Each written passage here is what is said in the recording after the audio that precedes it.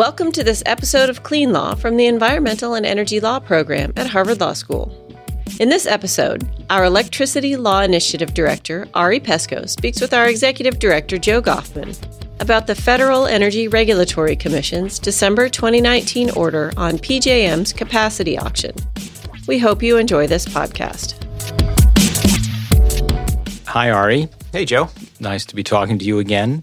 We're here today to talk about an action that the Federal Energy Regulatory Commission took back on December 19th. And one of the reasons we're focusing on it is that it's an illustration of how clean energy policy works, or in this case, may not work. For people who pay attention to climate policy and the way that clean energy can advance, what we're going to be talking about today represents some pretty high stakes. In many cases, the states have played an important leading role in advancing clean energy through state electricity policies. But while the states are often first movers, they're equally often not the last movers. And the complex architecture of the electricity system often plays a significant role in either amplifying or blunting state clean energy policies. And from what happened, or what FERC did on December 9th, we're looking at a situation where the latter, that is, the blunting of state clean energy policies, seems to be what FERC has done. So, Ari, with that introduction, why don't you lay out the basics, and then we can start talking about some of the significance of the FERC action and how, in the last couple of days, stakeholders and the industry itself, and of course the states themselves that are affected by the FERC action, have responded to it. One of FERC's responsibilities is overseeing the rules that govern electricity trading across state lines. About 25 years or so ago, FERC oversaw the development of interstate electricity markets overseen by these entities called RTOs or ISOs, regional transmission organizations or independent system operators. The idea behind these organizations is that they operate the grid independent of market participants.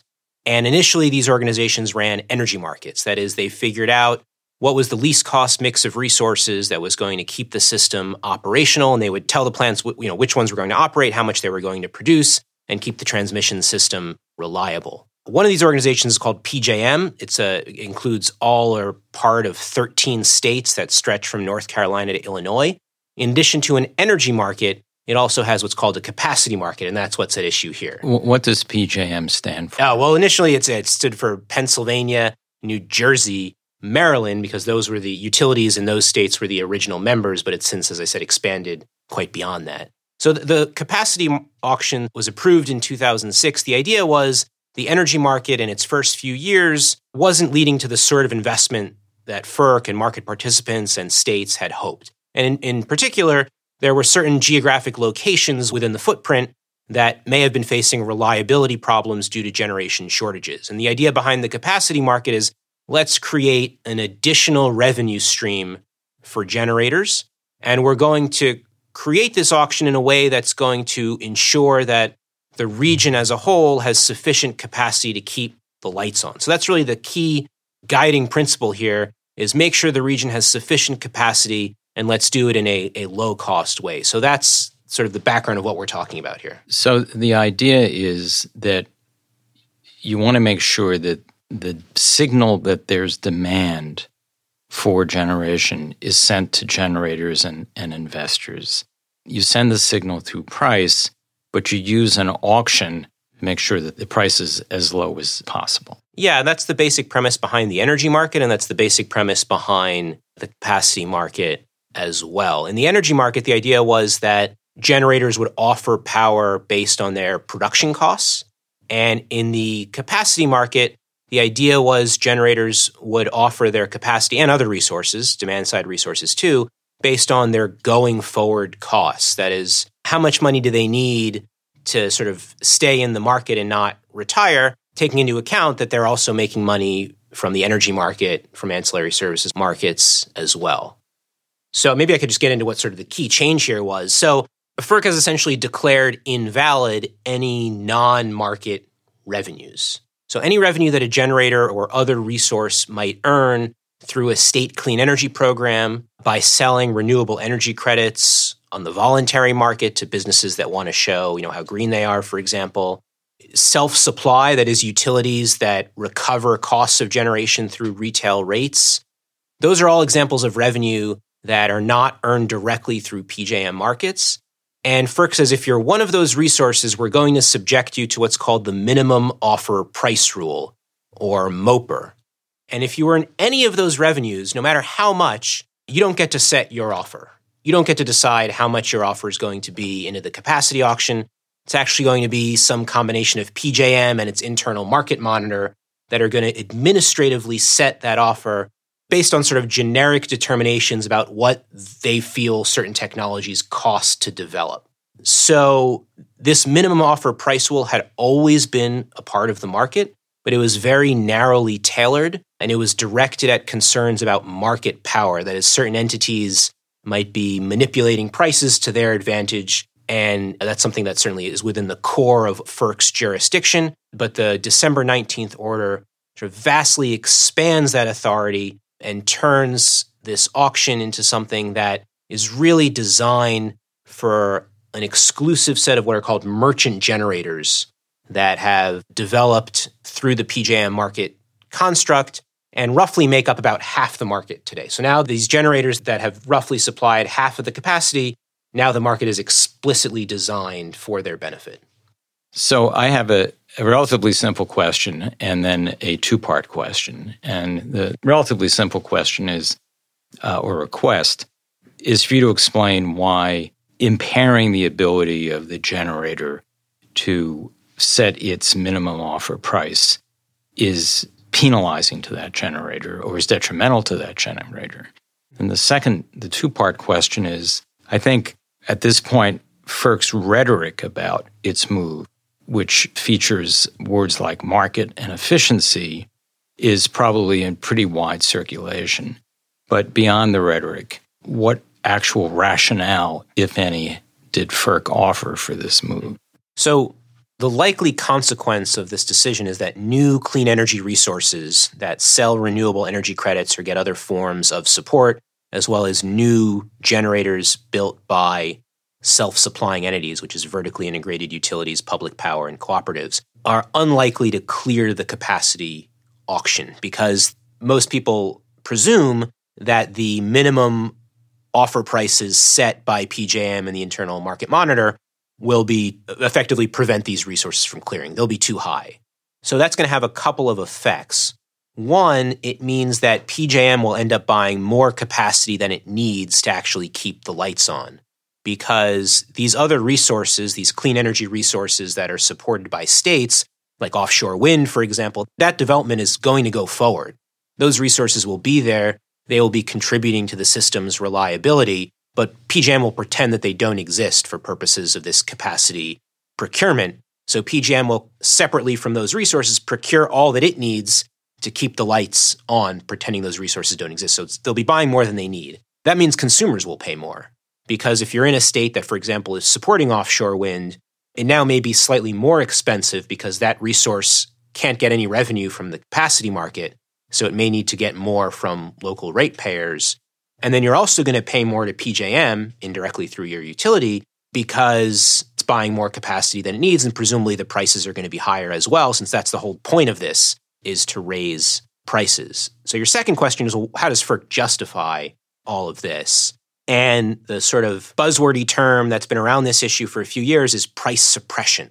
This notion that states are sort of putting their thumb on the scale, picking winners and losers, and that's distorting market prices and has the effect of suppressing prices in the eyes of sellers in the market, right? Because if you're a generator, you want higher prices, and you don't like the fact that these states are coming in and supporting certain types of resources, and that can have the effect of, in theory, suppressing the prices. So that's FERC's rationale, is to end this price distortion, end this price suppression. The irony is that they're distorting prices in another direction by divorcing them from real reliability needs.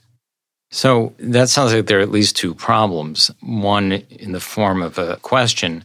The actions by states that are being characterized as distorting prices. Aren't some of those actions entirely fair game for states, such as promoting cleaner energy by way of reducing the externalities in the form of air and water pollution of energy production?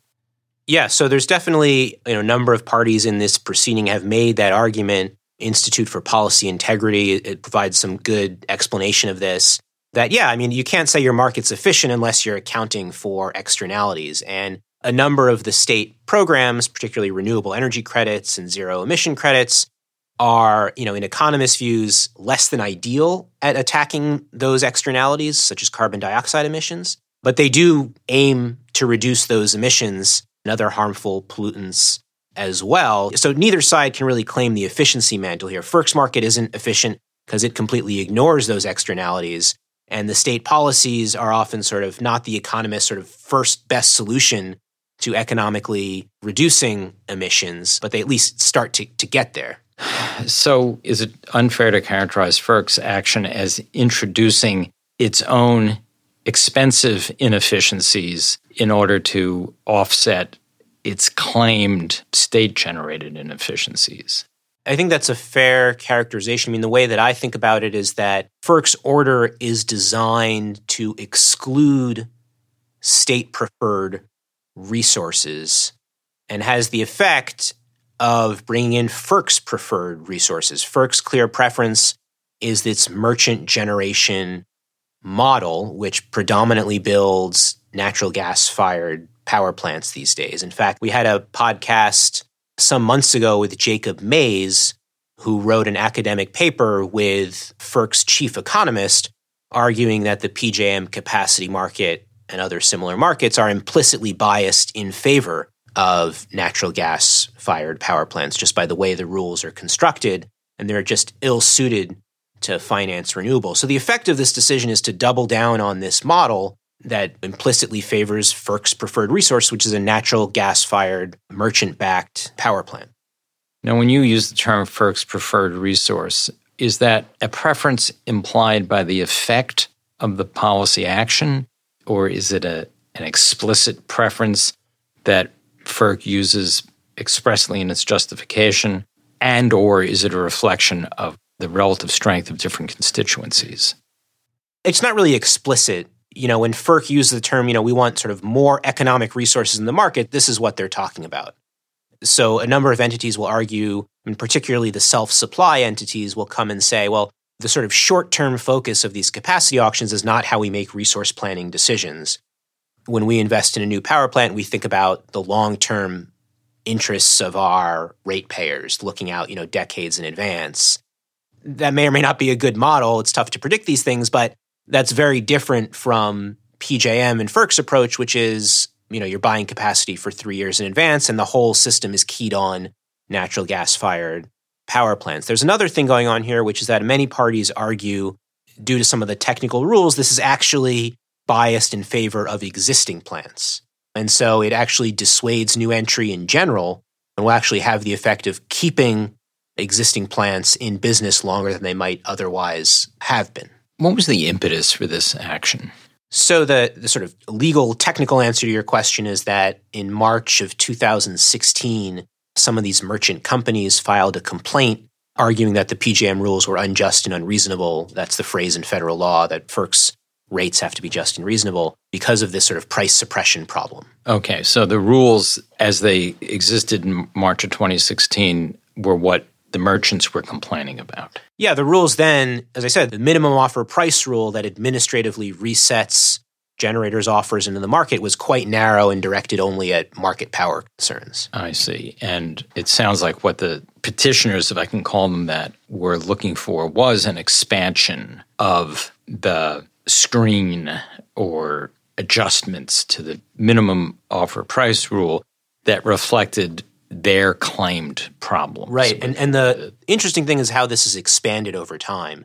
They were very narrowly focused initially on some proposals in Ohio that never went forward. Then they focused on Illinois ZECs for nuclear plants, zero emission credits that benefit nuclear plants in Illinois. Then in 2018, when PJM actually put forward a proposal, they expanded it to include other clean energy incentives like renewable portfolio standards. FERC's order goes even farther and also targets demand-side programs, demand response, energy efficiency, and self-supply as well, as I've mentioned, which FERC's proposal didn't include. And now, ironically, some of those merchant companies that filed that initial complaint have even come back and told FERC it's gone too far. The extent to which FERC has gone as far as it has, which sounds pretty expansive when you list the factors that trigger the application of the new rule. It's gone so far as to prompt some of the initial requesters to say it's gone too far. That raises the suspicion that there's a policy agenda, if not political agenda, that's driving the majority on the commission that's part of this rule. Is that a well-founded suspicion, or have I been a political hack for too long? Yes. Yes, I've been a political hack for too long. I think there were proposals in the early part of this administration, a proposal to explicitly bail out coal plants as well as nuclear plants through PJM market rules that FERC ultimately rejected. You could see this as part of an extension of that. I personally think there's probably an element of that, although I think the current majority at FERC really believes that this is a pro-market agenda. And I think that's totally misguided. I think they've bought into the rhetoric of these merchant generation companies, largely now privately owned companies, private equity. So we don't really know a lot about the profitability of individual investments. So I think there's just a sort of belief that this is the pro-market solution. Ironically, though, they've also included renewable energy credits that are not mandated by states, so corporations that just want to go green. And that's what a lot of groups participating in this proceeding have really objected to, because, it's clear to me that the power industry is getting cleaner. I think that trend is pretty clear, and it's only going to get cleaner, not just through state policies, but through commitments that utilities are making and corporations and cities, et cetera. And this order pulls it back in the opposite direction. It makes it more expensive to go renewable and to get cleaner. And so there's just a fundamental tension there, which FERC historically has, in a sense, tried to follow trends in the industry and to facilitate those trends, to encourage new technologies. And this has the effect of doing the opposite, just a complete departure of FERC's 20-plus year history of market regulation. Well, let's just leave it at there being two pieces of circumstantial evidence on the basis of which you can forgive people like me, at least, from being suspicious. One is what you just described as a departure from a 20-year trend or even a 20-year trajectory of consistent practice of reinforcing trends within the sector, including the trend towards cleaner energy. And then, of course, the notice of proposed rulemaking that emerged at this point 2 years ago that explicitly sought to promote certain kinds of generation. Well, and if you want to throw one more in there, there's also a notice of proposed rulemaking repealing some key PURPA provisions, which is a statute that encourages or mandates renewable energy development. Well, that even reinforces my sense of forgiveness among those of us who are suspicious about the policy agenda or even the ideological agenda. Why did the merchants who said this has gone too far say this has gone too far? Because it started to interfere with their own financial interests. These are companies that engage in voluntary REC trading, renewable energy credit trading. Another company weighed in and said, well, you shouldn't apply this to demand response, which is the sort of concept that consumers use less in response to price signals. They respond to those price signals because that company has a demand response business. That was a new expansion of this MOPR, and so they said FERC had gone too far. So, be careful what you unleash. Yeah, be careful, I would say, about whom you hand the pen to. This is a pretty good segue into what you've just finished doing, which is reviewing the request for rehearing, but as sort of an overture to that. This came down as a FERC order. Were there dissents? Yeah, there was one dissent, as there often is on big issues at FERC today. There's only 3 commissioners, and Commissioner Glick had a pretty strong dissent. I would say that, he hits a lot of the key themes that the rehearing requests hit as well. The first issue is the argument that FERC is encroaching on state authority. And there's sort of 2 components to this argument. One is that states have authority over generation facilities and the sort of utility portfolios that meet consumer demand. And the second piece is that states also clearly have authority over environmental policies. So policies to price emissions or to value clean energy, states have characterized those as environmental policies. And the effect of all this is to nullify those state policies. And so that encroaches on state authority, both under the Federal Power Act and just under states' inherent police power to improve the health, safety, and welfare of their residents. Based on reading your tweet thread of an hour or so before we recorded this, it sounds like a number of states really echoed and amplified that point. Yeah, the states that have clean energy policies are the ones that are particularly strong on this. New Jersey, BPU has an excellent filing. Maryland, Public Service Commission. West Virginia as well, and that's a different kind of case. West Virginia doesn't have any clean energy policies. What West Virginia does have is a 100-year-old regulatory model where vertically integrated utilities own all the power plants and plan new power plants pursuant to state supervision. So that's one of these self-supply entities that gets caught up in this.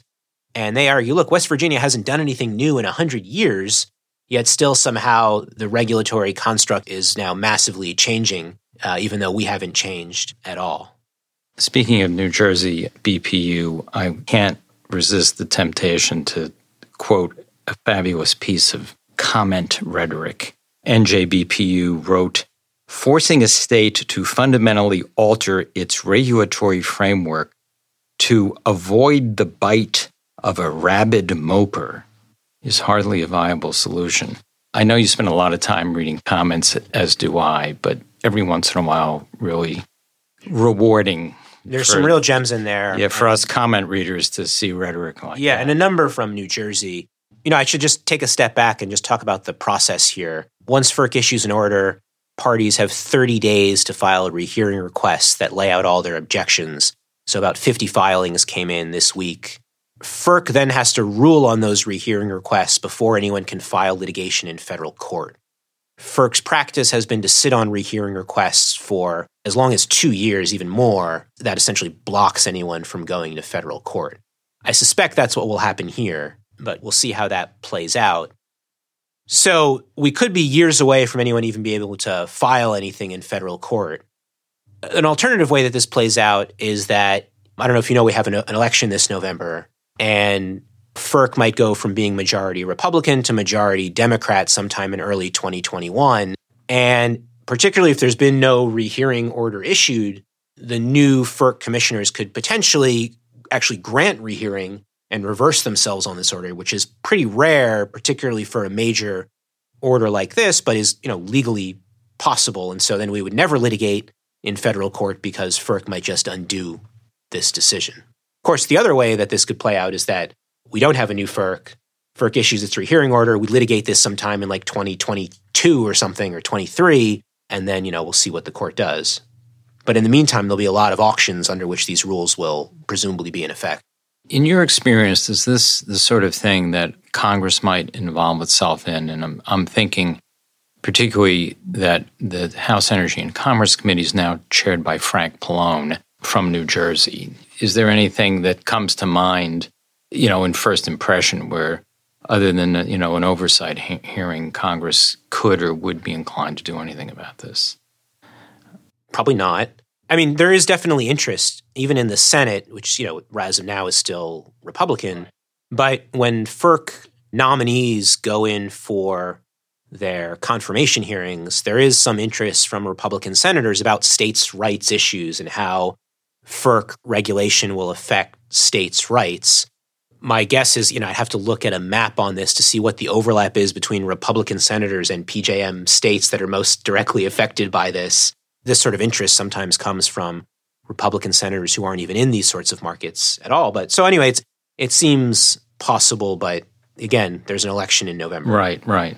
Are there any other sort of key issues that were raised either by Commissioner Glick or any of the requests for rehearing?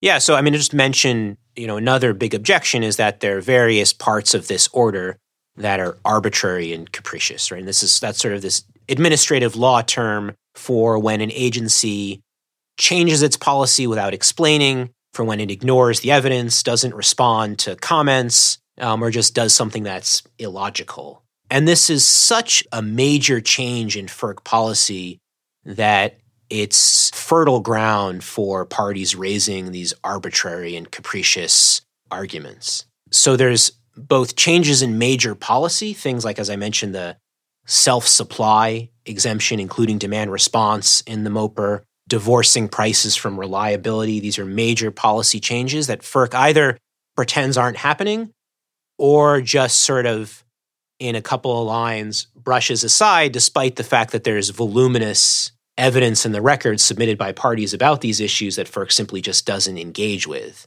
Whenever an agency tries to do something this big, it's going to open itself up to these kinds of challenges. Sort of in the vein of whether or not any of the requesters for rehearing and presumably eventual federal court litigants being stymied by FERC sitting on these requests for 2 years. Is there any other recourse that people objecting to this action might have?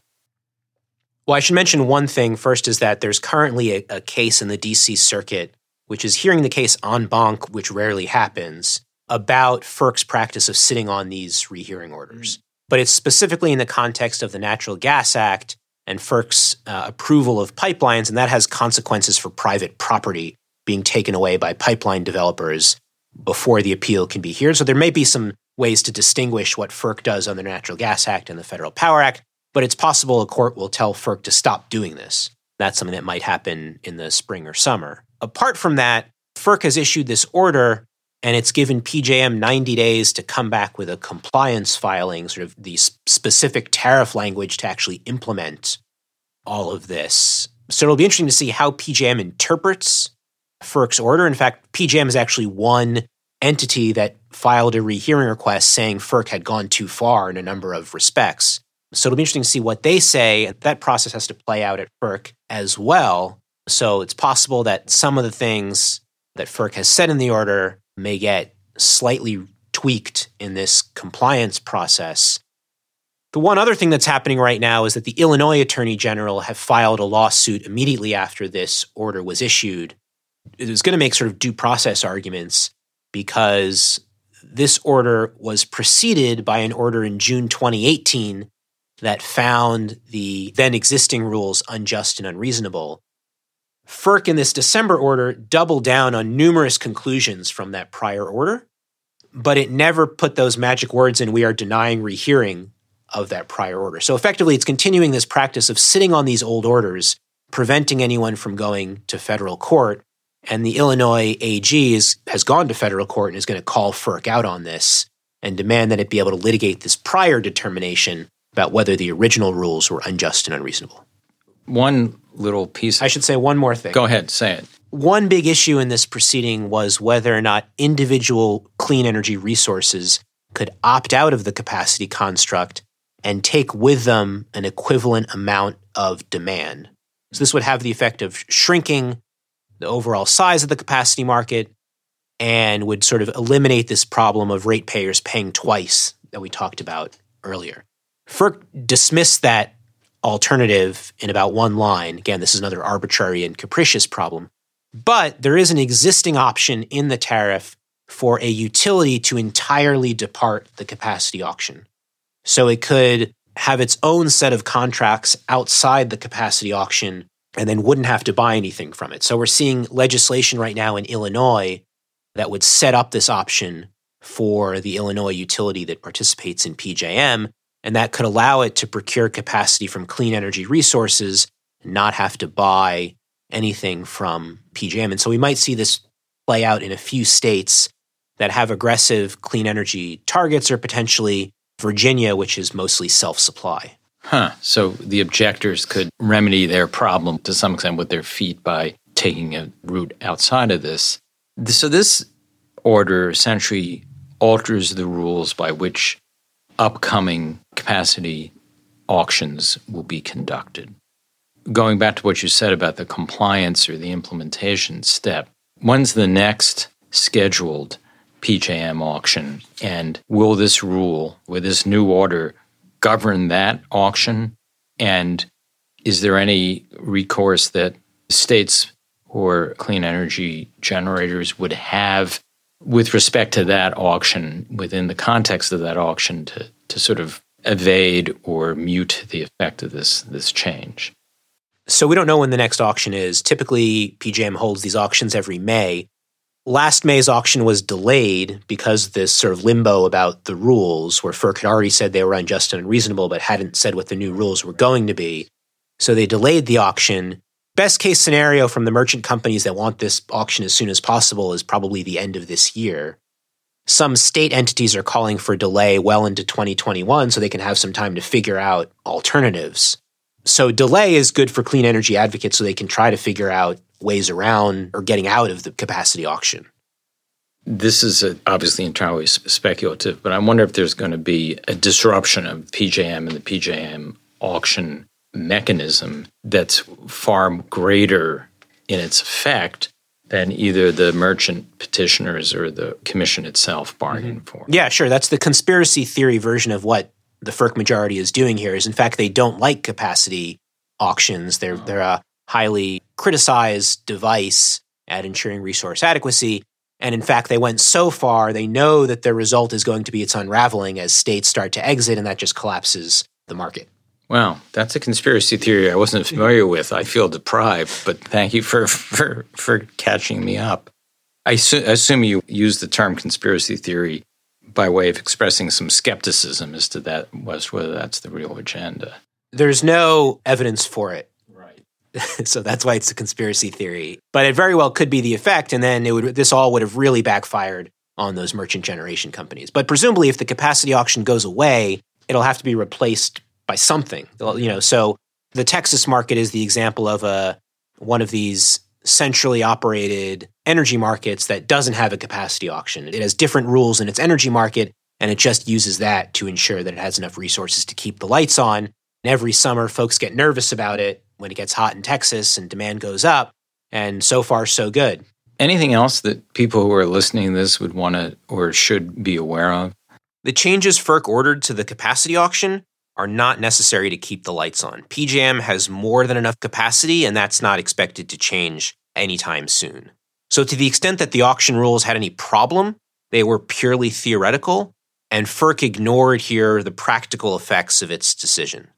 The expanded MOPR that FERC ordered is going to raise prices without providing consumers with any benefits, and therefore it fails the most basic test for just and reasonable rates, which 7 years ago the Supreme Court said have to balance consumer and investor interests. The only beneficiaries here are private equity investors in fossil fuel-powered plants and deluded economists who have convinced themselves that an auction where demand is set administratively, where supply has to offer at preset prices, and where the only product doesn't reflect consumer preferences is somehow a market, and doubling down on administrative interventions is somehow good for competition. I guess I want to reiterate that this decision pulls the industry back in the opposite direction of where it's headed. Clean energy is the future of the power sector, and this order makes clean energy more expensive and more burdensome to develop. So I think ultimately, one way or another, this order is not going to survive the test. An interesting and perhaps even hopeful way to end this discussion. Thank you very much, Ari. I know you've been killing yourself to digest, analyze, and write about this order, and then in the last 24 or 48 hours to digest all of the requests for a rehearing. And I'm sure a lot of people, even before this podcast gets posted, will be benefiting from your usual great work. Thanks, Joe.